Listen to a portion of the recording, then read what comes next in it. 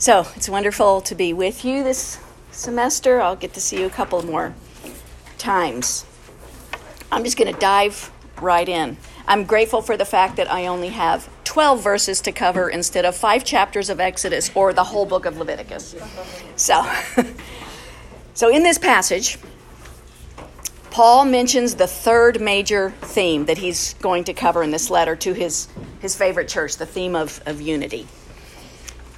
At this point in the letter, he's already used joy and rejoice once each. That's twice of the 16 times he's going to use that in the letter.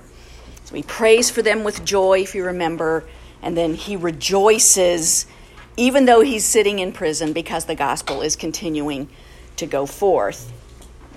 He's also pointed out that the Philippians are participating with him in the gospel and that they are partakers with him of grace. That's another major theme, a second major theme. The Philippians had been very concerned for Paul when they heard that he was in prison. We're pretty sure that he was in Rome, like at the end of Acts.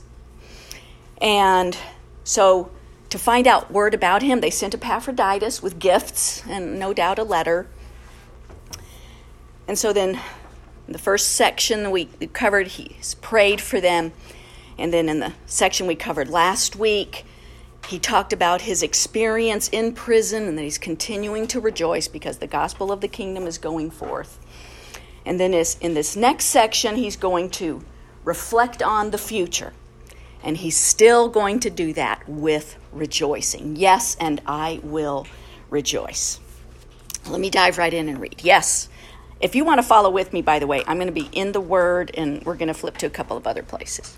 Yes, and I will rejoice, for I know that through your prayers and the help of the Spirit of Jesus Christ, this will turn out for my deliverance, as it is my eager expectation and hope that I will not at all be ashamed, but that with full courage, now as always, Christ will be honored in my body, whether by life or by death. Paul is giving us a deep insight into his heart here about how he's handling his circumstances, whether he's going to live or die. We're seeing his heart. I learned from Gordon Fee's commentary that this sentence with these two clauses is one of the most complicated in all of Paul's corpus. Thank you. And it's filled with Old Testament. We hear it just coming out of him, even though he hasn't really quoted. That's debatable, but it's filled with Old Testament. So we get to see that and hear that. I am using the New American Standard to study, and so I put on your outline the order that the New American Standard uses, which is the Greek original word order too. So he actually first says in the Greek, "For I know that this will turn out for my deliverance." This, what does this refer to? This would be this whole situation, all of these circumstances that are before me here, my present circumstances, this whole affair. Deliverance is the word translated here in the English, but that's a little unfortunate. It's the same word that's used later in 28, verse 28, not frightened in anything by your opponents.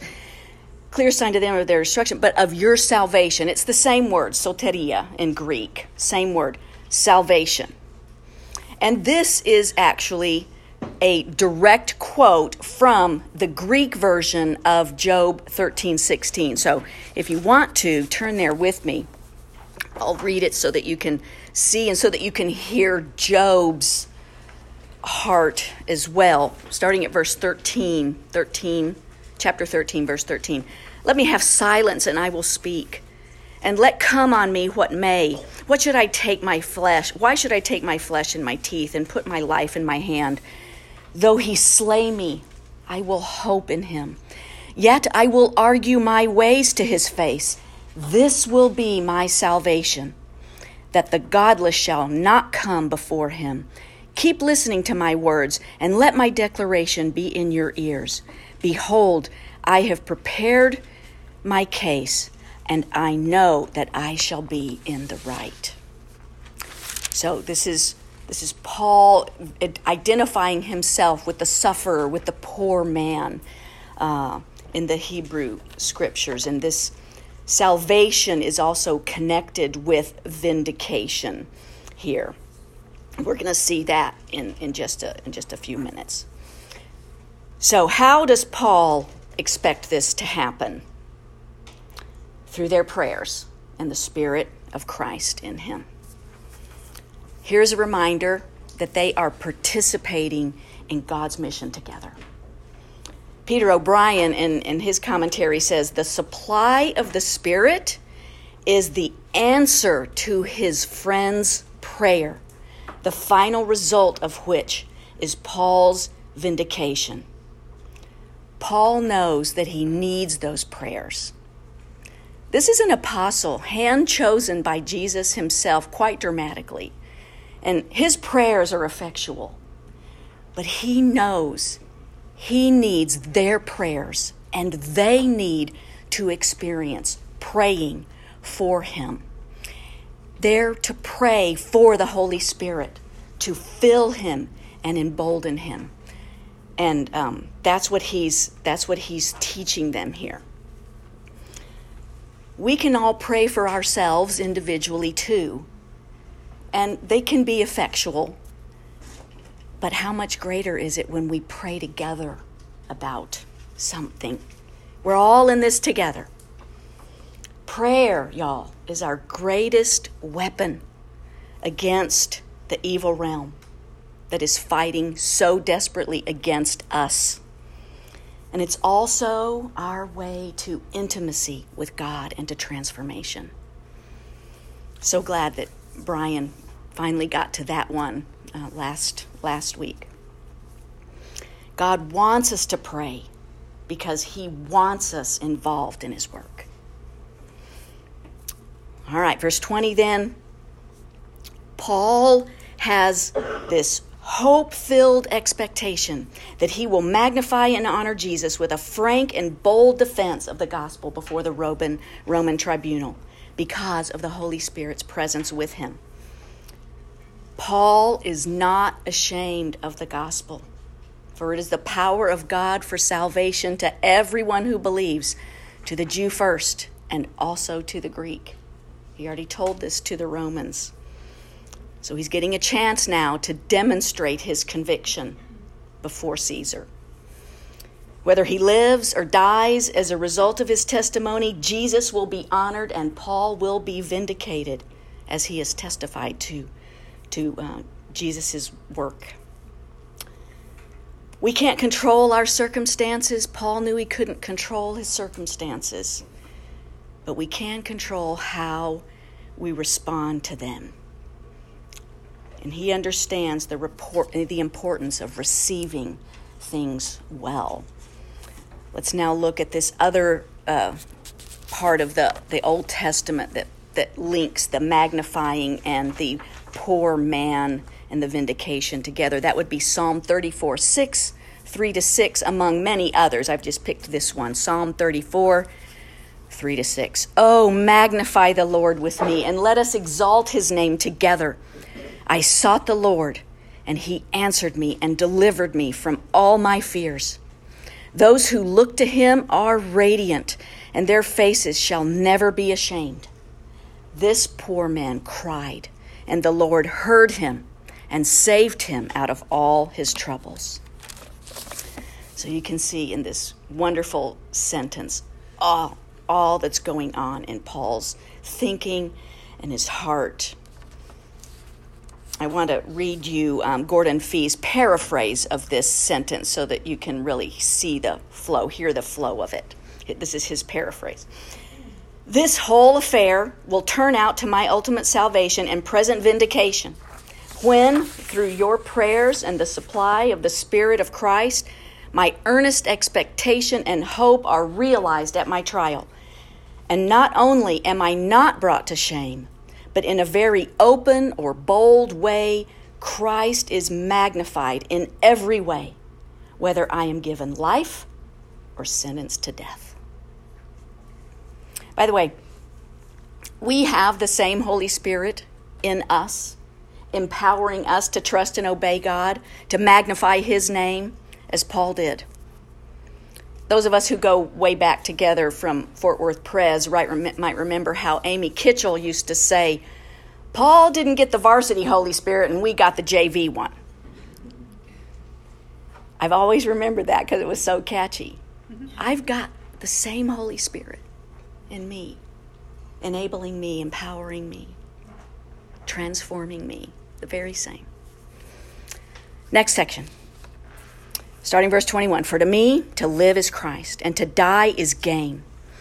If I am to live in the flesh, that means fruitful labor for me, yet which I shall choose, I cannot tell.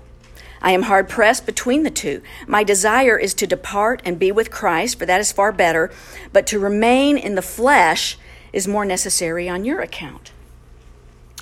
I don't know why, but when I was pondering this time, Hamlet's to be or not to be soliloquy came into my mind. And so I wanted to play it for you, but it's just too complicated to set up in here. So it'll be in the link, so you can see Kenneth Branagh's version. And then I'll get to play it for the ladies next week in the evening. Hamlet is having an existential crisis. Is it better to live or die? Neither seems like a great option to him. Life is full of the slings and arrows of outrageous fortune. Death is the undiscovered country from whose bourne no travelers return. Suicide isn't an option because that's a sin. To sleep, perchance to dream. Hi, there's the rub. The Apostle Paul isn't having an existential crisis like this. Even though he can't be certain whether he's going to live or die, he's giving us deep insight into his heart.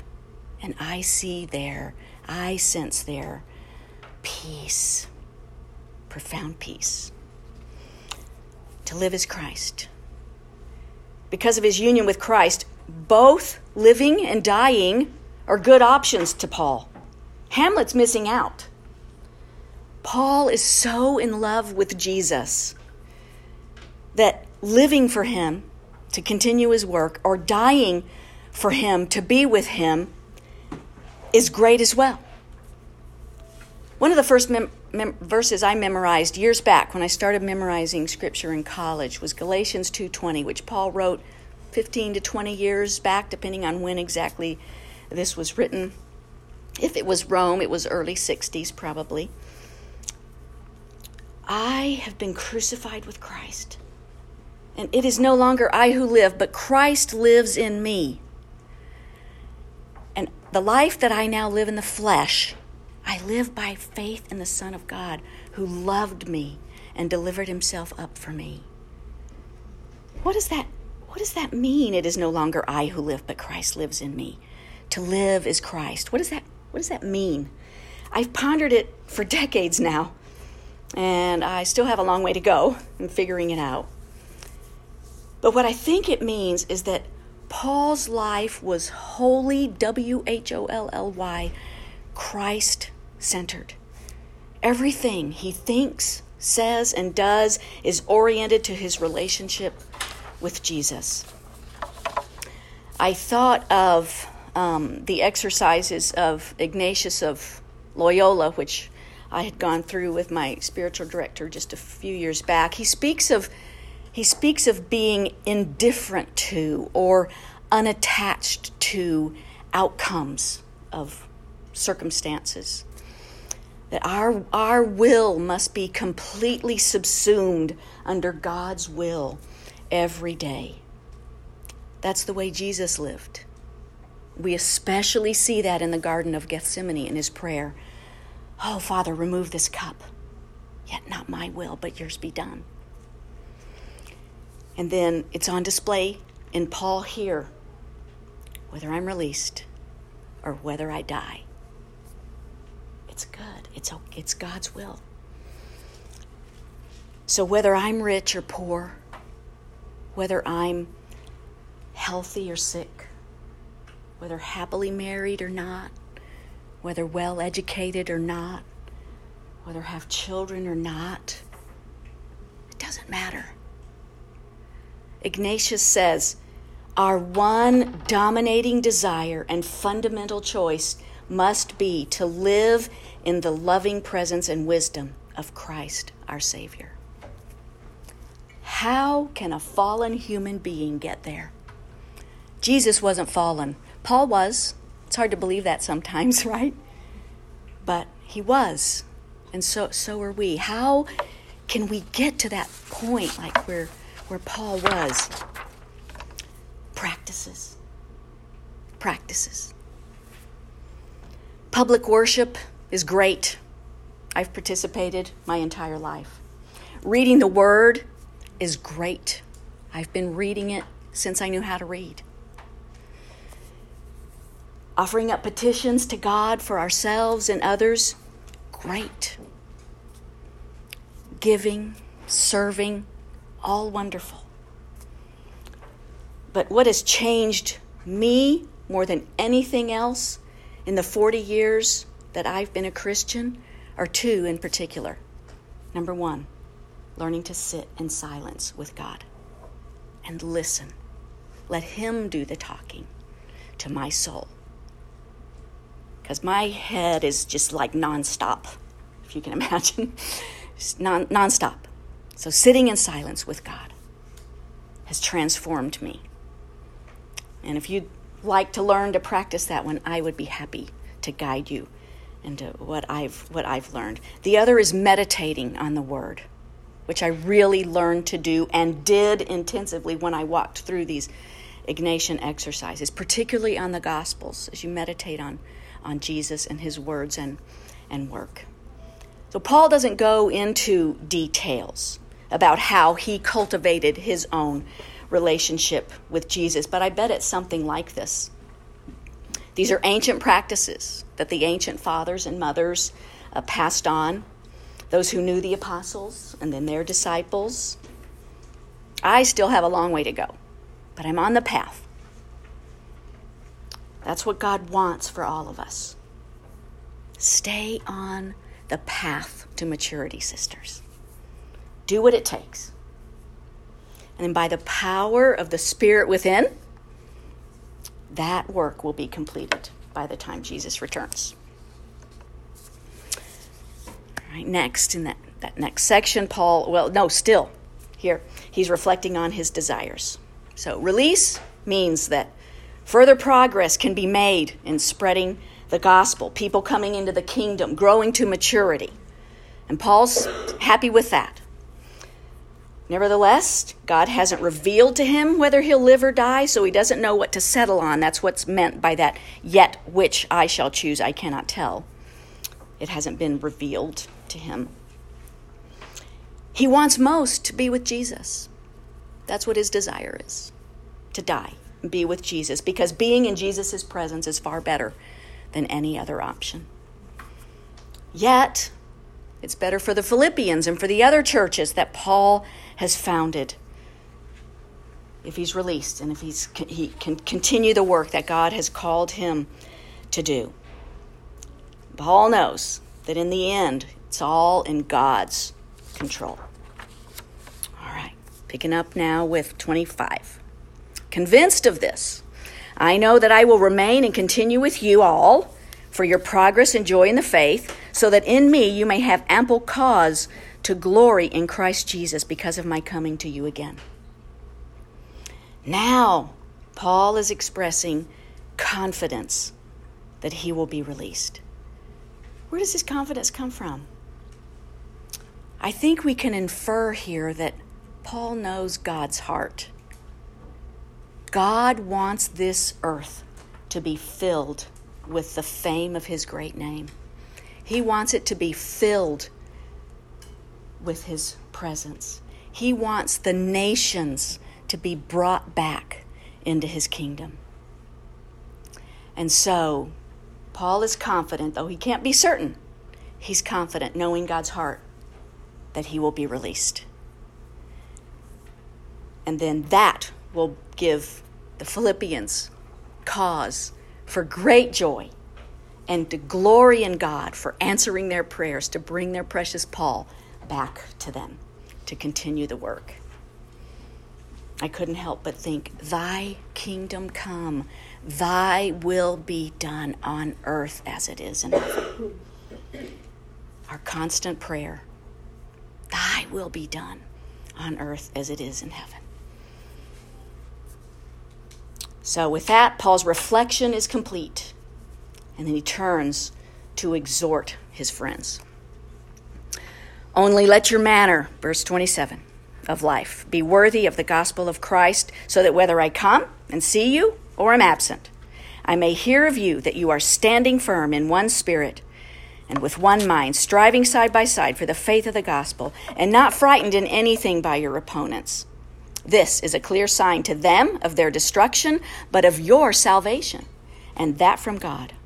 For it has been granted to you that for the sake of Christ you should not only believe in him, but also suffer for his sake, engaged in the same conflict that you saw I had, and now hear that I still have. Rector William Taylor, in his little commentary on Philippians, says this is the key thesis of the letter. All right, let's go verse by verse here. That word only, the word that's translated only, it means something like, this is one of the most important things that I have to say to you. So, listen up.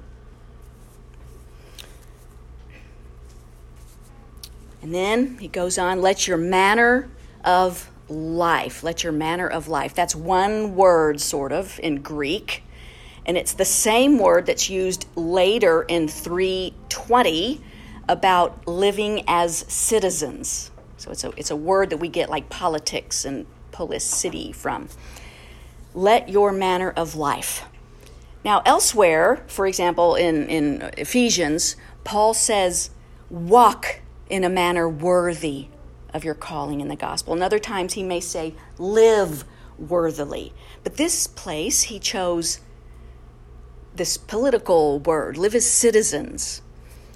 Why do you think that is? Well, because he knew where he was. He knew where the people were that he was writing to, Philippi, a very proud Roman colony. These people were proud of living where they lived, and he knew it would resonate with them and call up, thoughts and reflections and musings. We have something of an idea of what that might be like. We're proud American citizens, most of us, I hope. And, a lot of the world is envious of what we have here, and a lot of them try to come so that they can have a flourishing, abundant life that they may be missing out on. When I was in Ukraine, some of you know, maybe most of you know, I served for 2 years with Mission to the World in Ukraine. And because I was there for 2 years, I had visited Russia before and noticed this, but it happened all the time in Ukraine. And not just to me, but to my colleagues. I would walk down the street, whether dressed up, in sweats, makeup, no makeup, and people were always staring at me. And one day I finally asked a Ukrainian friend, why does everybody stare at me? She said, Lisa, because they can tell you're an American. Americans have this aura, this confidence, this joy, something that we project, and people who have no clue what it's like see it. And Paul knew that about these people, and so he's getting them to connect their Roman citizenship with their citizenship in the kingdom. Because the kingdom citizenship is a much more significant and important citizenship. It takes precedence over any earthly citizenship. Well, what does that look like to live worthy of a citizen of the kingdom? Well, he gives us 3 things: standing firm in unity and striving together to be faithful to the gospel. Unity is crucial to our witness to the world. Disunity is what undid Adam and Eve. They didn't face the evil realm's temptation with unity. Eve faced the serpent on her own. Adam was standing right there, and said nothing. He just caved when she gave him the fruit. A house divided against itself cannot stand, Jesus said. If they had put up a united front, we might not be in this mess. Although I'm sure the evil one would have tried again, and it might have happened another way. And that serpent, that spiritual being that Eve encountered, that was just the first of a couple of rebellions among the spiritual realm against God. Disunity is a grievous sin because it goes against the unity found in the triune Godhead. All God's creatures, spiritual and earthly, are supposed to live in unity and shalom with one another. And because of this rupture, God himself became flesh. And through his suffering and exaltation, has begun to bring all things in heaven and things on earth, as Paul writes in Colossians, back together. It started. It's not finished yet, but it's coming. It's coming. Second way to live as citizens is to face opponents with courage.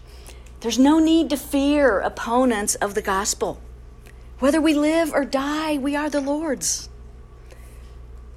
When we stand courageously in honor of Jesus for his honor, our opponents receive a clear sign that they're on the wrong side. Their end is destruction. Their God is their belly. They glory in their shame, and they set their minds on earthly things. We, however, are on the right side because God has granted us salvation. He has and will vindicate us because we honor Christ. Third way he mentions here to honor the citizenship of the kingdom is to suffer for Jesus' sake, like Paul. So not only is our salvation a gracious gift from God, but so is suffering, like Jesus. Do you think of suffering as a gift? That's hard. That's a hard one. But you know what? I've not learned a whole bunch, I don't think, and haven't advanced in my faith when life is good. My worst decade of life was my 30s. It was horrible. Lost a baby, lost a marriage. But when I reflected on that later, like in my 40s after I'd been through it, I wouldn't change it because it changed me. It changed me. A servant is not greater than his master. And all along in the story of the Hebrew Bible, we've seen a suffering servant, a righteous sufferer, that points to one that was to come, to bring God's people back into his family. If Jesus suffered, we will suffer. Some worse than others, to be sure. We have brothers and sisters elsewhere in the world, even today. The 20th century was one of the worst in history for Christians. Paul has endured suffering for Jesus. The Philippians have seen it and have experienced some themselves, and they should expect more of it, he's saying. And so he's asking them to live worthily, clean, like he's doing. That means being light and salt in the fallen, broken world that desperately needs it. On the back of your handout, I included 2 quotes from Michael Goheen's book, A Light to the Nations. First, what is the church? Who are we? We are the manifestation of the risen Christ on earth. Do you believe that? Do you know that? Do you feel that? And then what is our task? Our task as a church is to be God's temple so filled with his presence that we expand and fill the earth with that glorious presence until God finally accomplishes this goal completely at the end of time. This is our common, unified mission. May we unify around this goal. This unity, this courage, this willingness to suffer is only possible as we humble ourselves under the mighty hand of God. In the next chapter, Paul magnificently describes the humility of our Lord Jesus that he is calling the Philippians and us to imitate. And that's what we'll take up next week. Let me pray for us. Father, thank you for these glorious words. Thank you for these great encouragements to persevere, to cling to Jesus when we are struggling or suffering, because there's no reason to be ashamed. The gospel is powerful for salvation. And it is your will that that gospel goes forth through us to the ends of the earth. Oh, by your Spirit, keep us faithful. Please bless these ladies and their discussions as they get together here in the next few minutes. In Jesus' mighty name, amen.